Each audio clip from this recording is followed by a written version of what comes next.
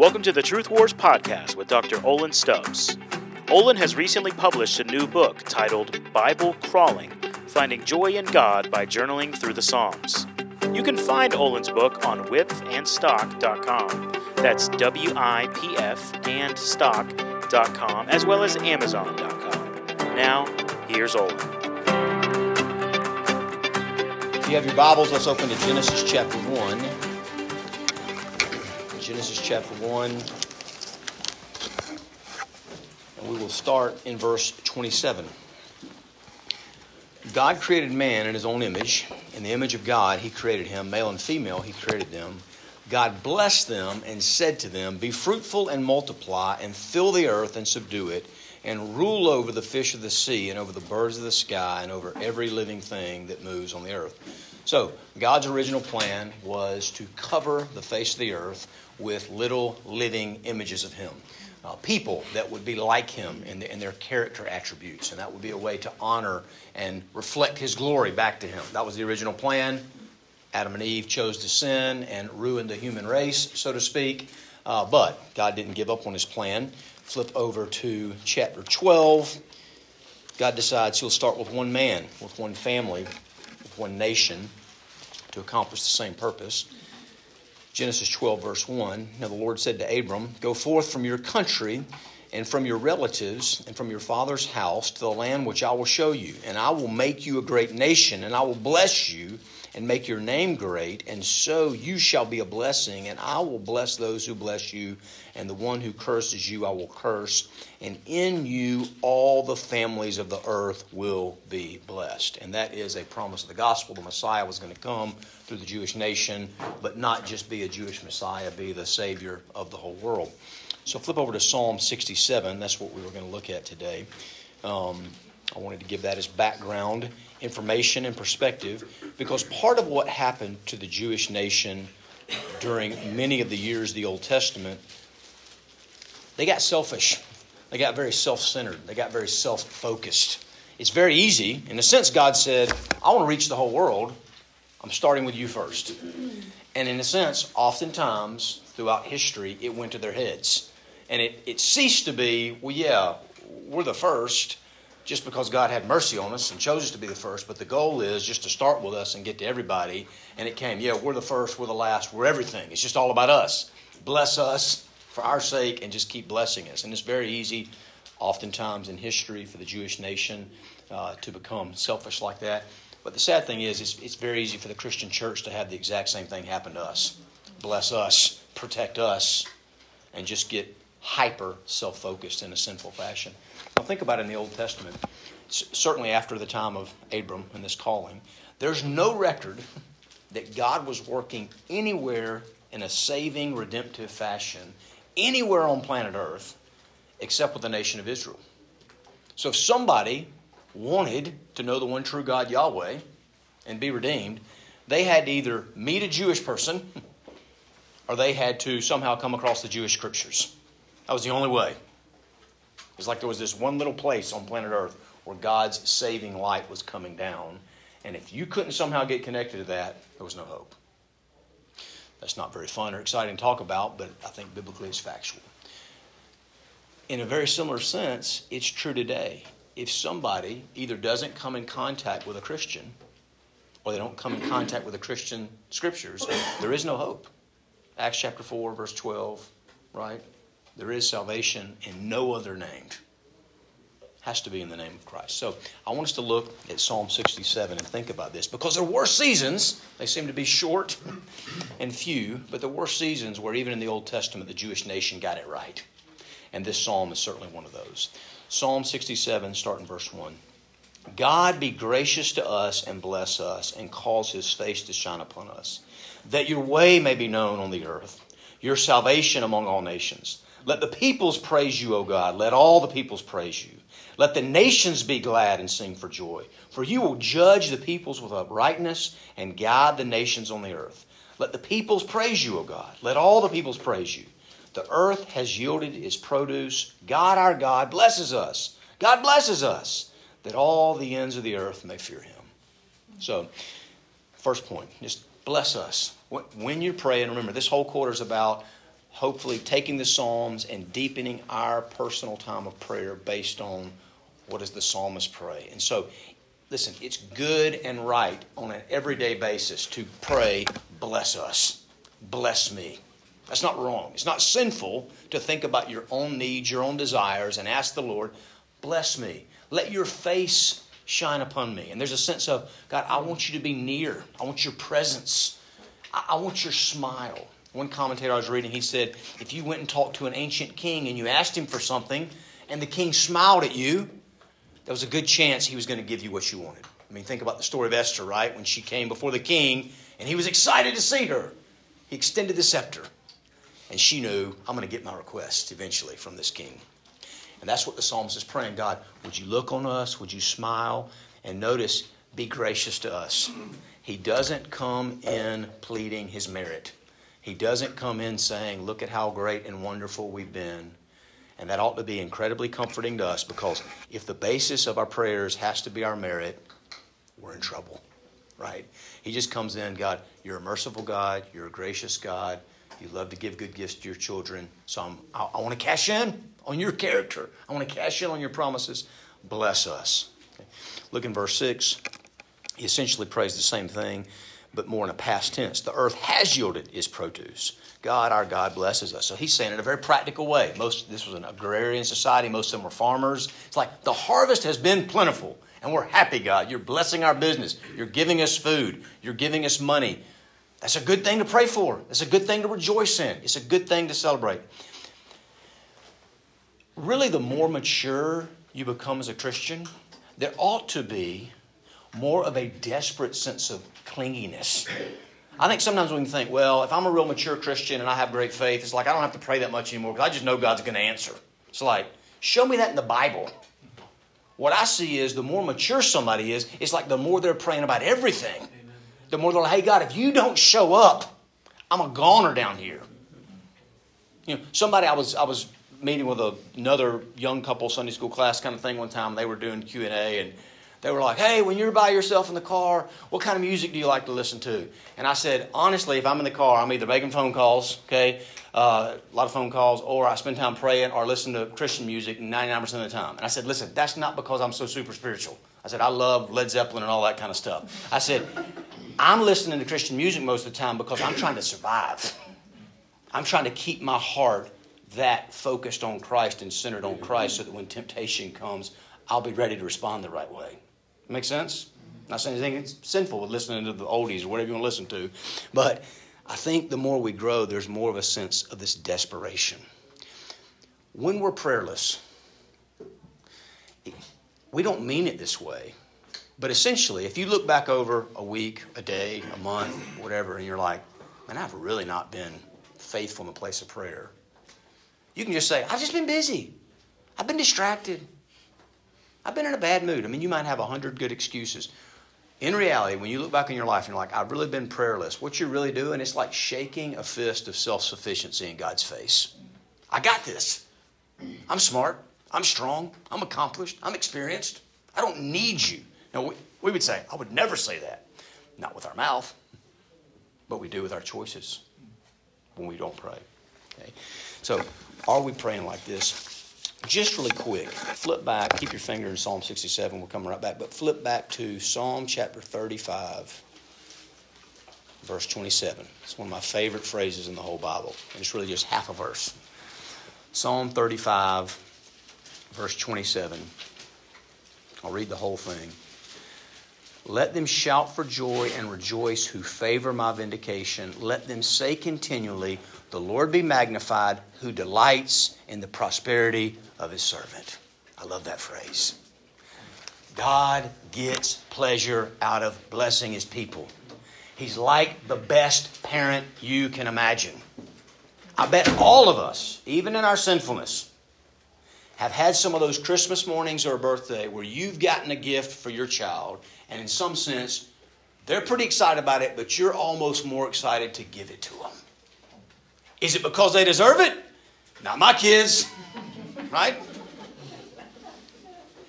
Is it because they're just so special and unique and better than every other kid that you've ever met? No, even if you think that, okay?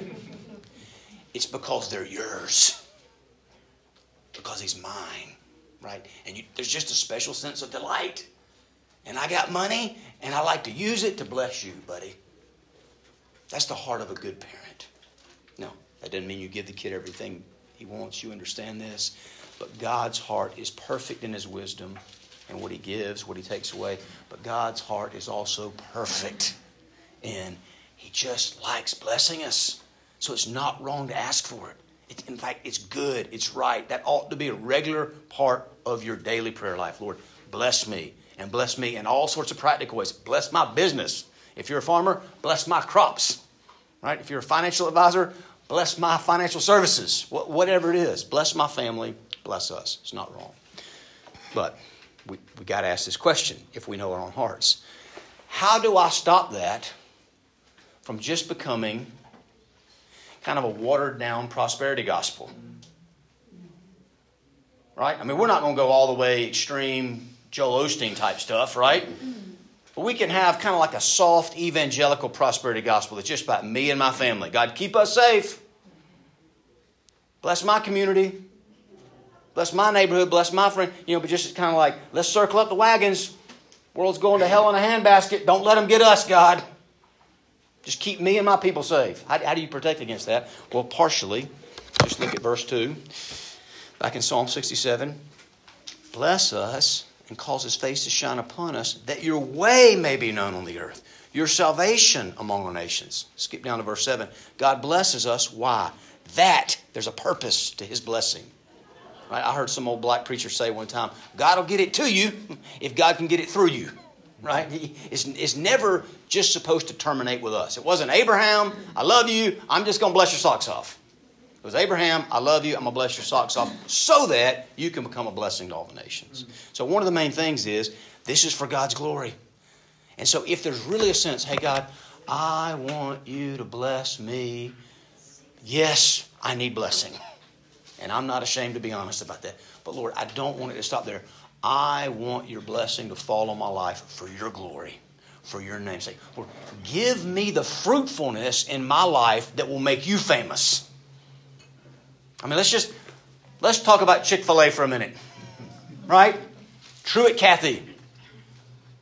Probably most of us have a friend that works at Truett, I know Truett's gone on to be with the Lord, right? But works for Chick-fil-A, or we've heard about it. They're making a lot of money. They're making really good chicken sandwiches.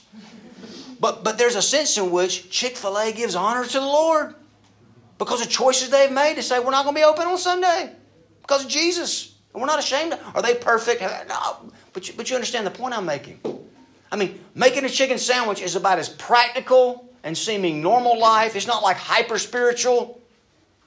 But God is doing something there, blessing them, that it gives glory to Him. And so in everything you're doing, there ought to be a sense, hey God, bless me in this area of my life. Yes, because I want blessing. Yes, because I feel like I need blessing. But don't ever let it stop there, Lord.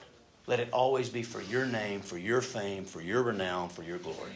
That ought to just infiltrate all of your prayers. Think about in the Old Testament Daniel in the court of a foreign power, but how wise he was.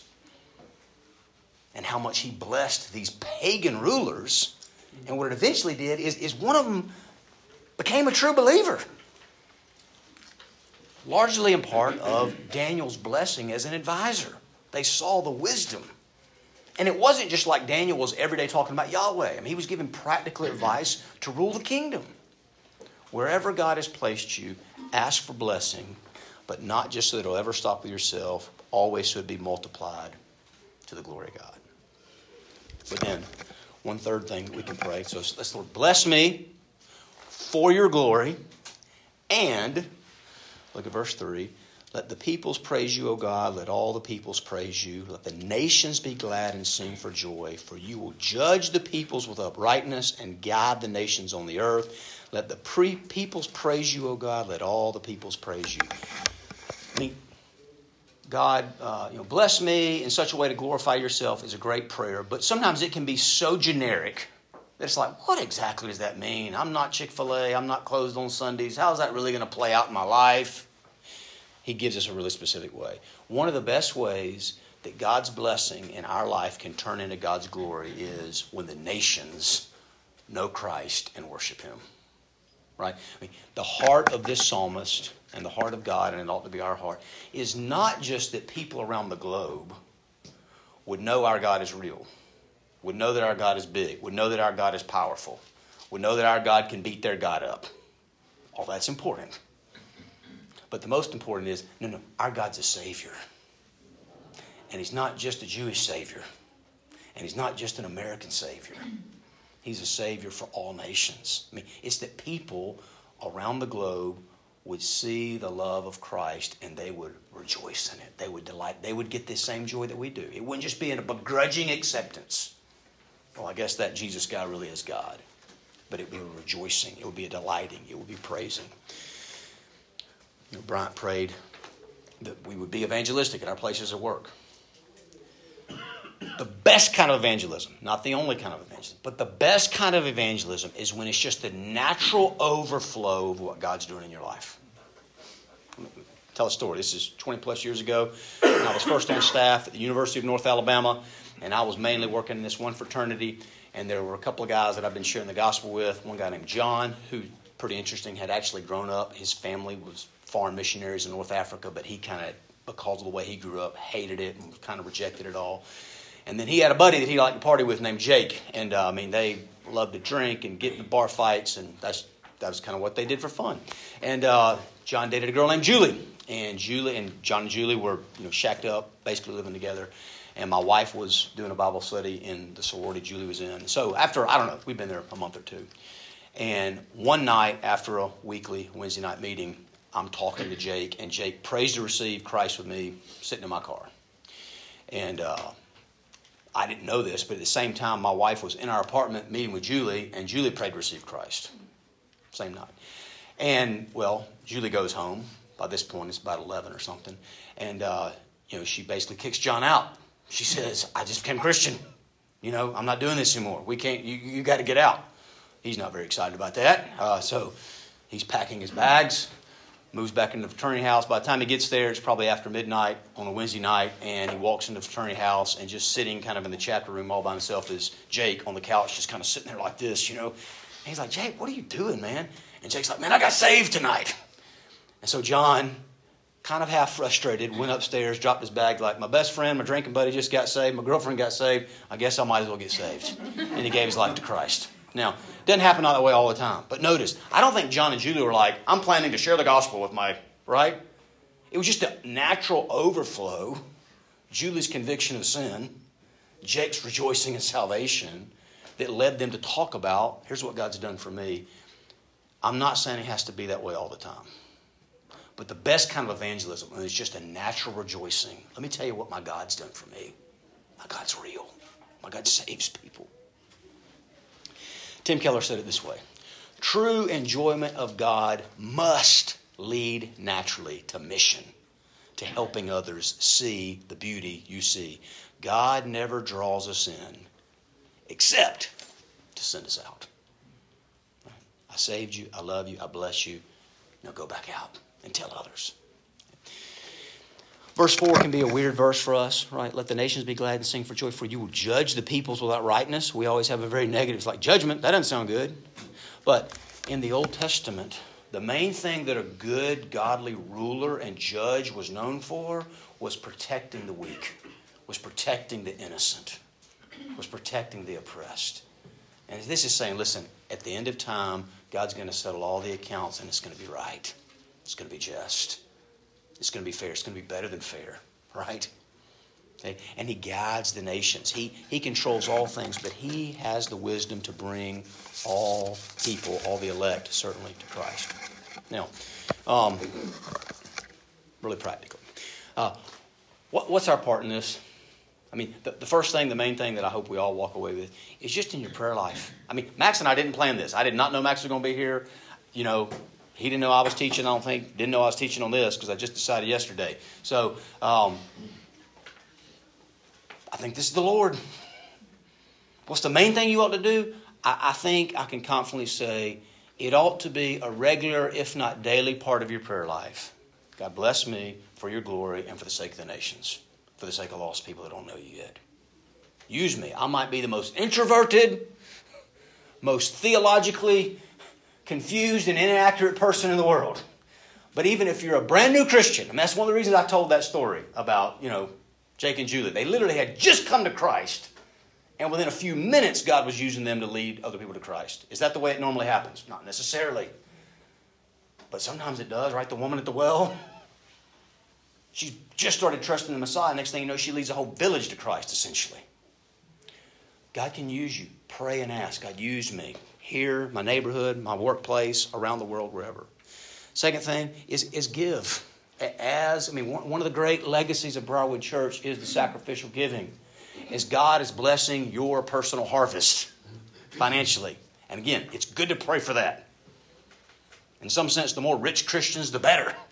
Because then it's more money that can be used for the purposes of God. Give money sacrificially to get the gospel to the lost, to get the gospel to the nations. And then, I didn't know you all were going to share about the Yakima mission trip, but the first two, I would say confidently, every Christian ought to be involved. Praying for the lost, praying for the nations. Giving to ministries that are going to reach the lost. Giving ministries that are going to reach the nations. The third one is I think most Christians should be involved, but I don't know if I can say 100% for sure every Christian has to do this. But when in doubt, find a time to go. Whether it's 2 weeks, 2 months, 2 years, next 2 decades, I don't know. But another great legacy of this church is people that were raised up out of our church membership that have gone overseas. I don't know if any of y'all were here on a Sunday night about a month ago. We just launched a new family to go to Scotland to start a new ministry in Scotland, evangelistically. The McGregors, were members of this class many moons ago, and they left, and they went to Thailand, and now they're back. That ought to be more of the normal warp and woof of churches. And sadly, it's not at most churches. And we need to pray that continues here. So let me just give a couple of really great examples. Thailand. The history of Campus Outreach, it starts here. Things are going good in Alabama. They go to Georgia. Things keep going good. And so they say, where should we go next? And somebody decided, let's go to Bangkok. And I always say, that was either a really stupid decision or it was a really faith-filled decision. It was somebody that believes this stuff. So in 1990, they sent a team of people to Bangkok, Thailand. A lot of the people on the team, had only been Christians 3.5 years. Came to Christ their freshman year, they graduate, and it's hey, you want to raise money and go to Bangkok, where it's over 98% Buddhist, and try to talk to people. And they end up in a city called Khon Kaen. They end up planning a church. You get all these people, Buddhists, coming to Christ, and now, I think I got this right, correct me if I'm wrong, the majority of all the leadership, if not all the leadership of this church, the deacons, the elders, the pastors, the campus outreach staff there, none of them are American anymore, except maybe one. It's they're all Thai. That's it. And now they're sending out teams to other cities, other campuses, and that traces back to a church in Birmingham, Alabama. Okay. Let's pray God keeps doing that. Let me tell one more story. I was just in another state, another region, doing some staff training for campus outreach. And when the team first went to this state about 12 years ago, I knew almost everybody on the team. And the whole team was white. Okay, everything you trace in campus outreach, you trace it back far enough, it comes back to Birmingham and Briarwood, just because this is where everything started. So the team that first went there about 12 years ago, a bunch of white people. And now the team is majority African American.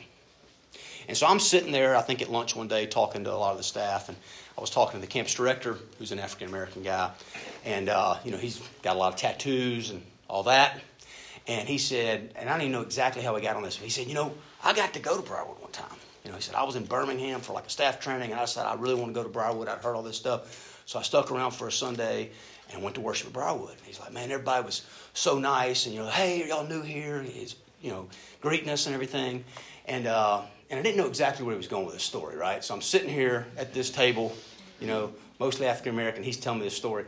And he says, and then during one of the worship songs or something, he said, I'm looking around this huge, big church. And he said, I'm realizing there's not one person in here that looks anything like me. And I know where he was going after that. And kind of paused. This could get really awkward. And then he said, but then, I thought, that's okay. He said, because this church reached me.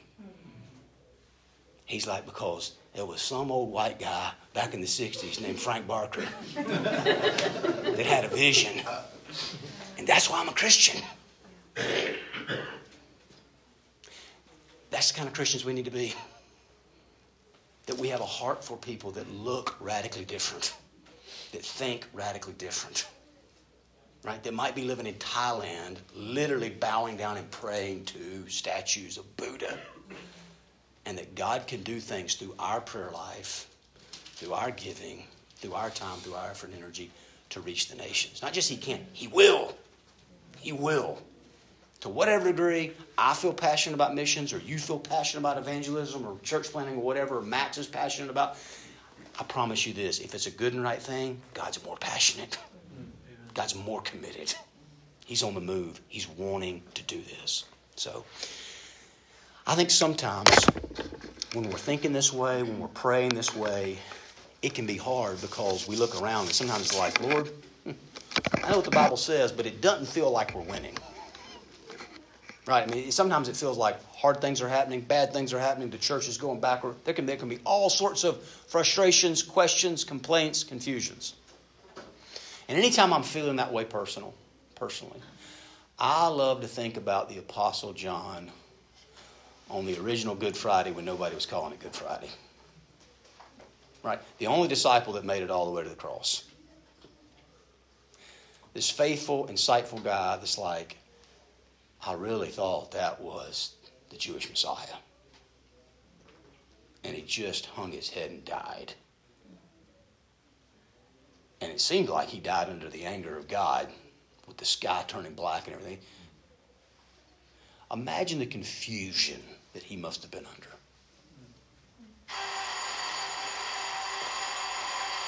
About 2 days later, everything made sense. Right? He got all his questions answered. He didn't have to wait long. Now, by God's grace, we know more than John knows, in a sense, even now. We still have questions. We don't have all our questions answered, but we have the most important questions answered. So flip over to Revelation chapter 7 quickly.